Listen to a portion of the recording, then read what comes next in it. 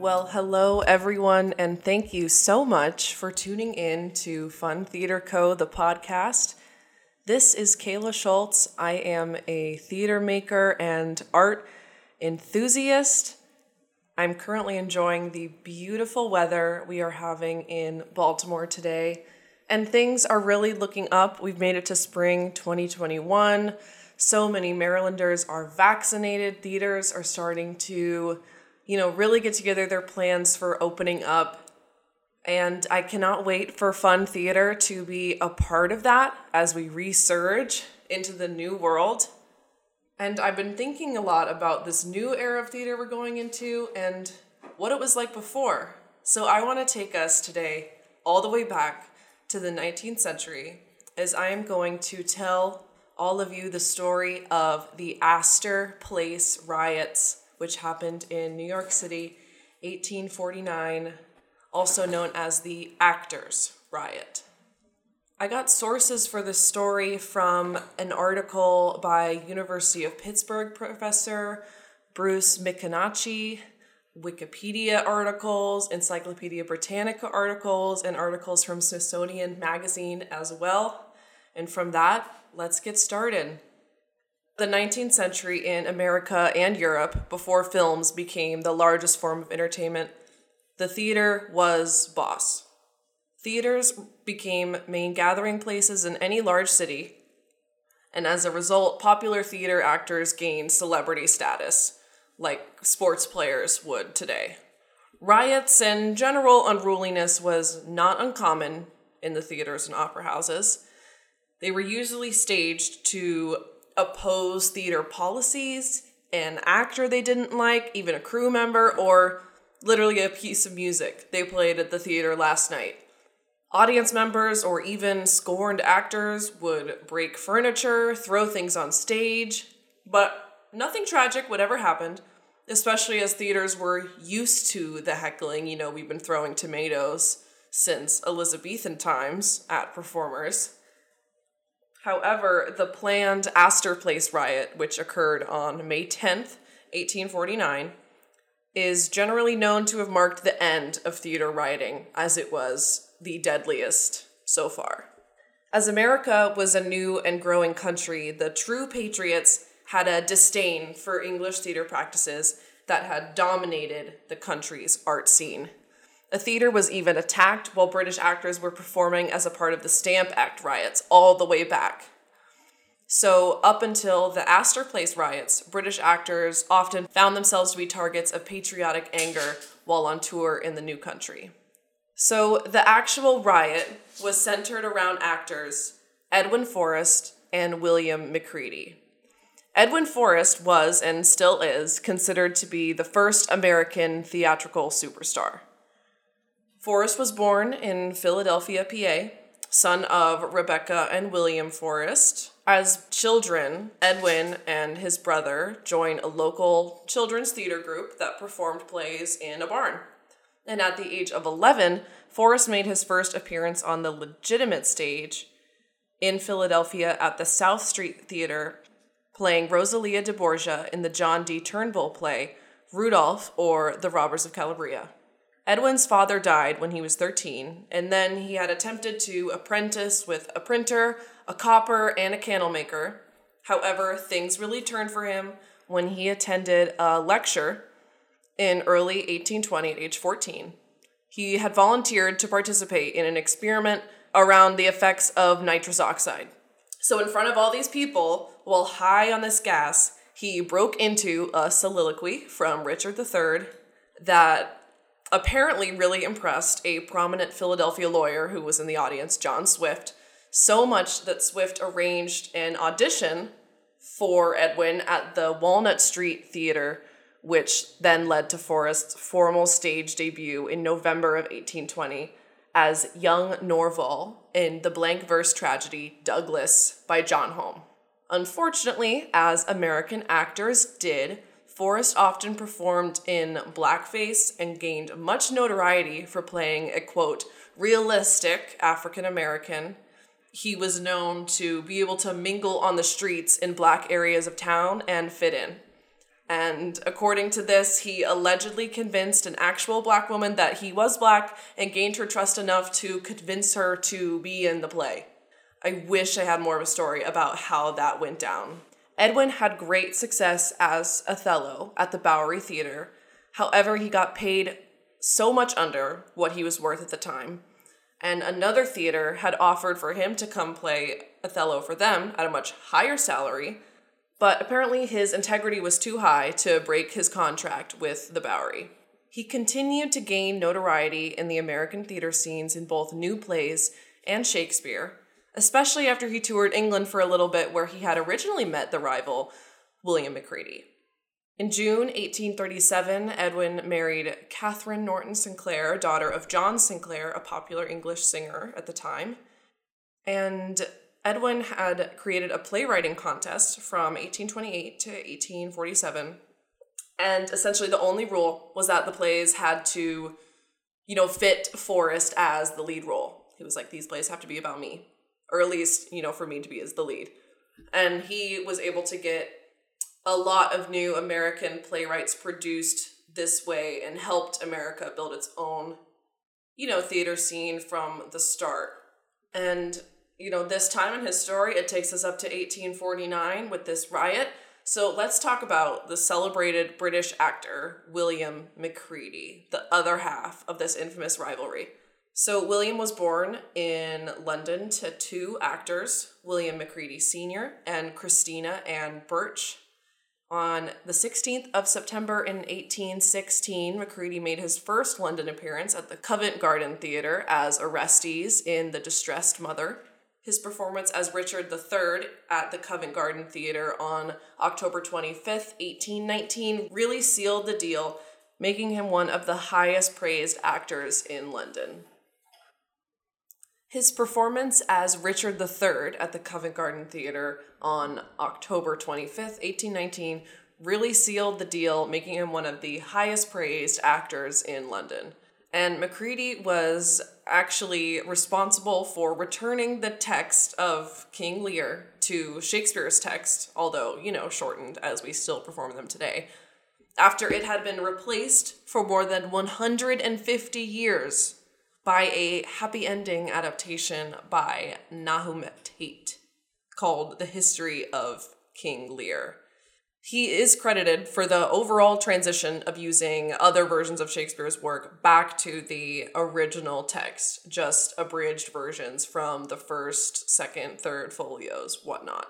Macready's career slowly transitioned from just an actor to also managing theaters. He was once the manager of the Covent Garden Theatre and the Drury Lane Theatre at different times during his career. And he is really regarded as the first person to impose upon this 19th century theater the principle of unity, where the actors and all other elements of a performance, like the design, other ambiance things, the way to connect the actors in a way that didn't happen before. Like in this era, the leads would mostly memorize their lines just by themselves, and all they do is they know the script and they show up to perform it.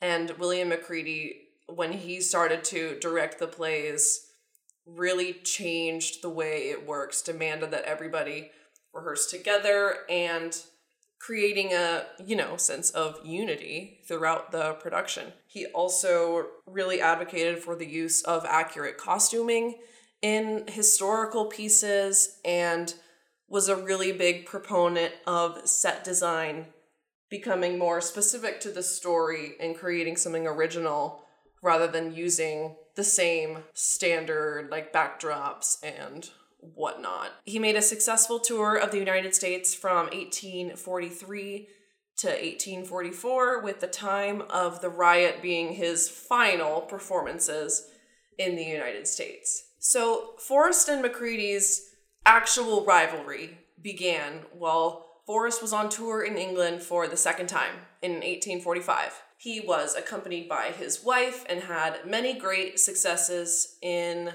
his performances. He played, multiple roles out there. However, during a performance of Macbeth, playing Macbeth, He was hissed by the audience. They did not like his version of Macbeth. And then Forrest, he freaked out and essentially said that they had hissed because Macready told them to.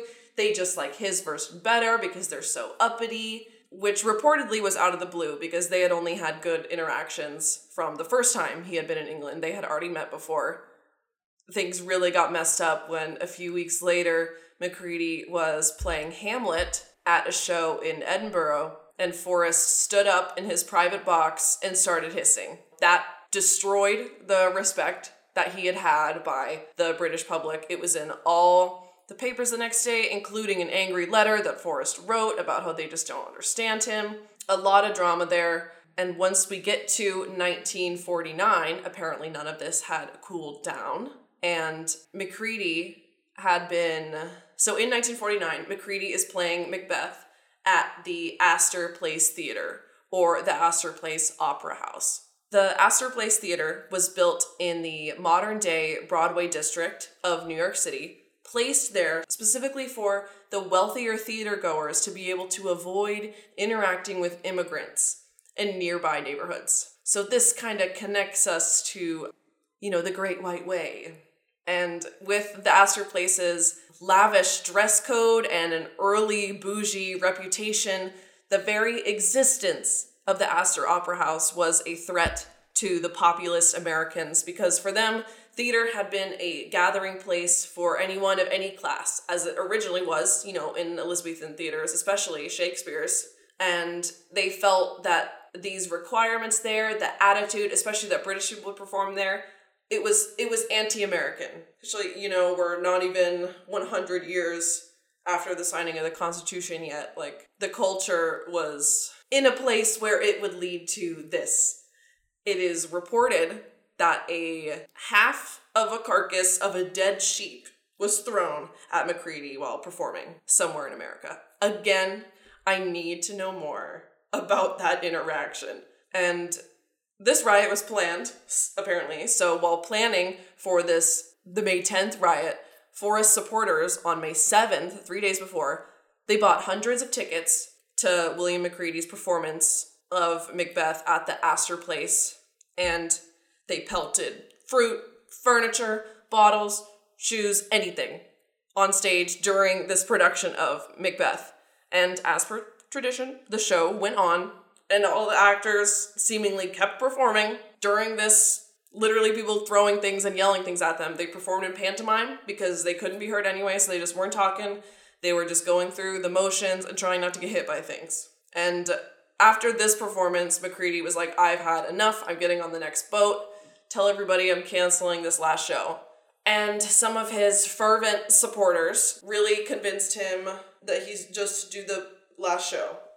Give us Macbeth one more time. Some of us love you. Please do it for us.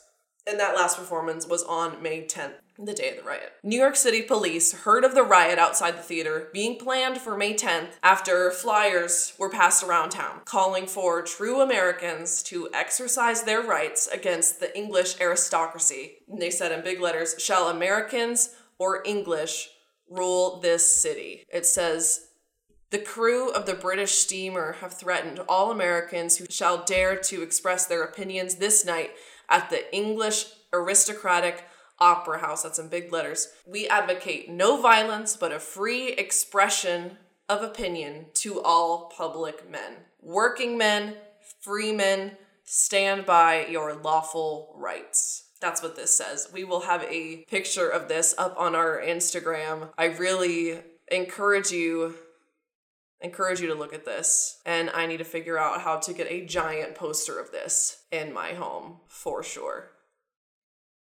So as they heard about that this big riot is gonna happen, and that morning the police chief, George Washington Matzel, informed Caleb Woodhull, the new Whig mayor, that we did not have enough manpower, enough people to stop a huge riot that's happening.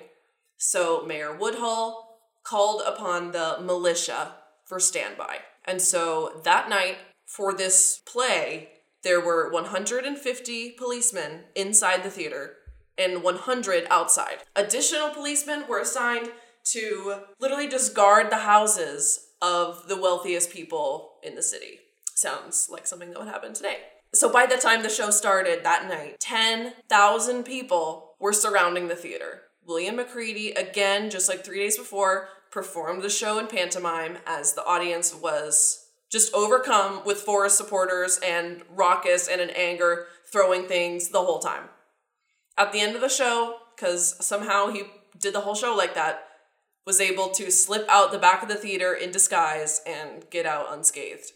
Team Forrest had attempted to light the Opera House on fire from the inside, but that plan had failed due to the large number of police and soldiers present, so it was mostly just vandalism at this point. And so, sounding familiar again, fearing that they had lost control of the city, the mayor and police chief called the militia, who showed up to fire point blank into the crowd. Somebody gave a cue, and they just started shooting into the crowd. A New York Tribune article published the next morning wrote, "As one window after another cracked, the pieces of bricks and paving stones rattled in on the terraces and lobbies. The confusion increased till the Opera House resembled a fortress besieged by an invading army rather than a place meant for the peaceful amusement of civilized community."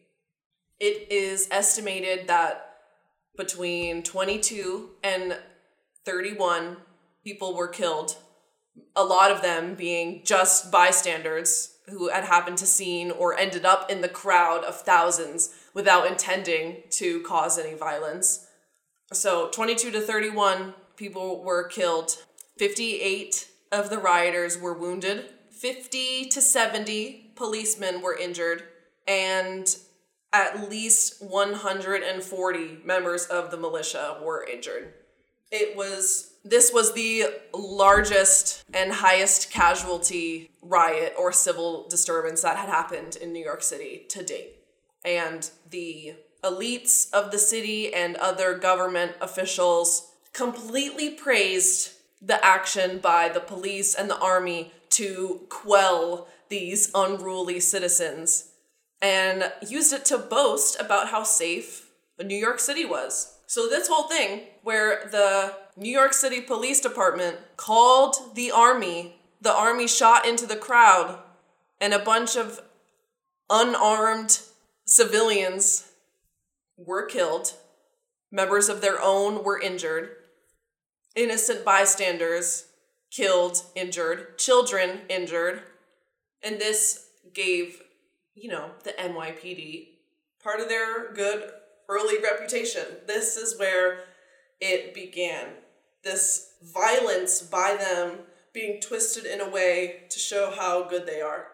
While the Astor Place Opera House, their reputation was completely ruined after that night, and smaller theaters, including burlesque houses and vaudeville clubs, referred to it as the Disaster House.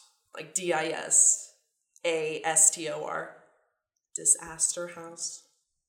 Really the final kind of message of all of this comes from Nigel Cliff, the author of The Shakespeare Riots, which is now number 1 on my books to buy list. He really encompasses that these riots furthered the process of class alienation and segregation in New York City and America. The entertainment world then really separated into respectable and working class orbits, and professional actors ended up gravitating towards the respectable theaters, and the vaudeville houses at the time and other smaller theaters would essentially put on skits making fun of Shakespeare. And this really started Shakespeare being removed from the popular culture of the time, of what everybody knew about. It was the common stories that were always told, to a new high-class, highbrow form of entertainment. And it's just so crazy to me how, I had never heard of this until recently, and I knew 1000% had to share this story because it really does, I feel like it was a huge historical shift.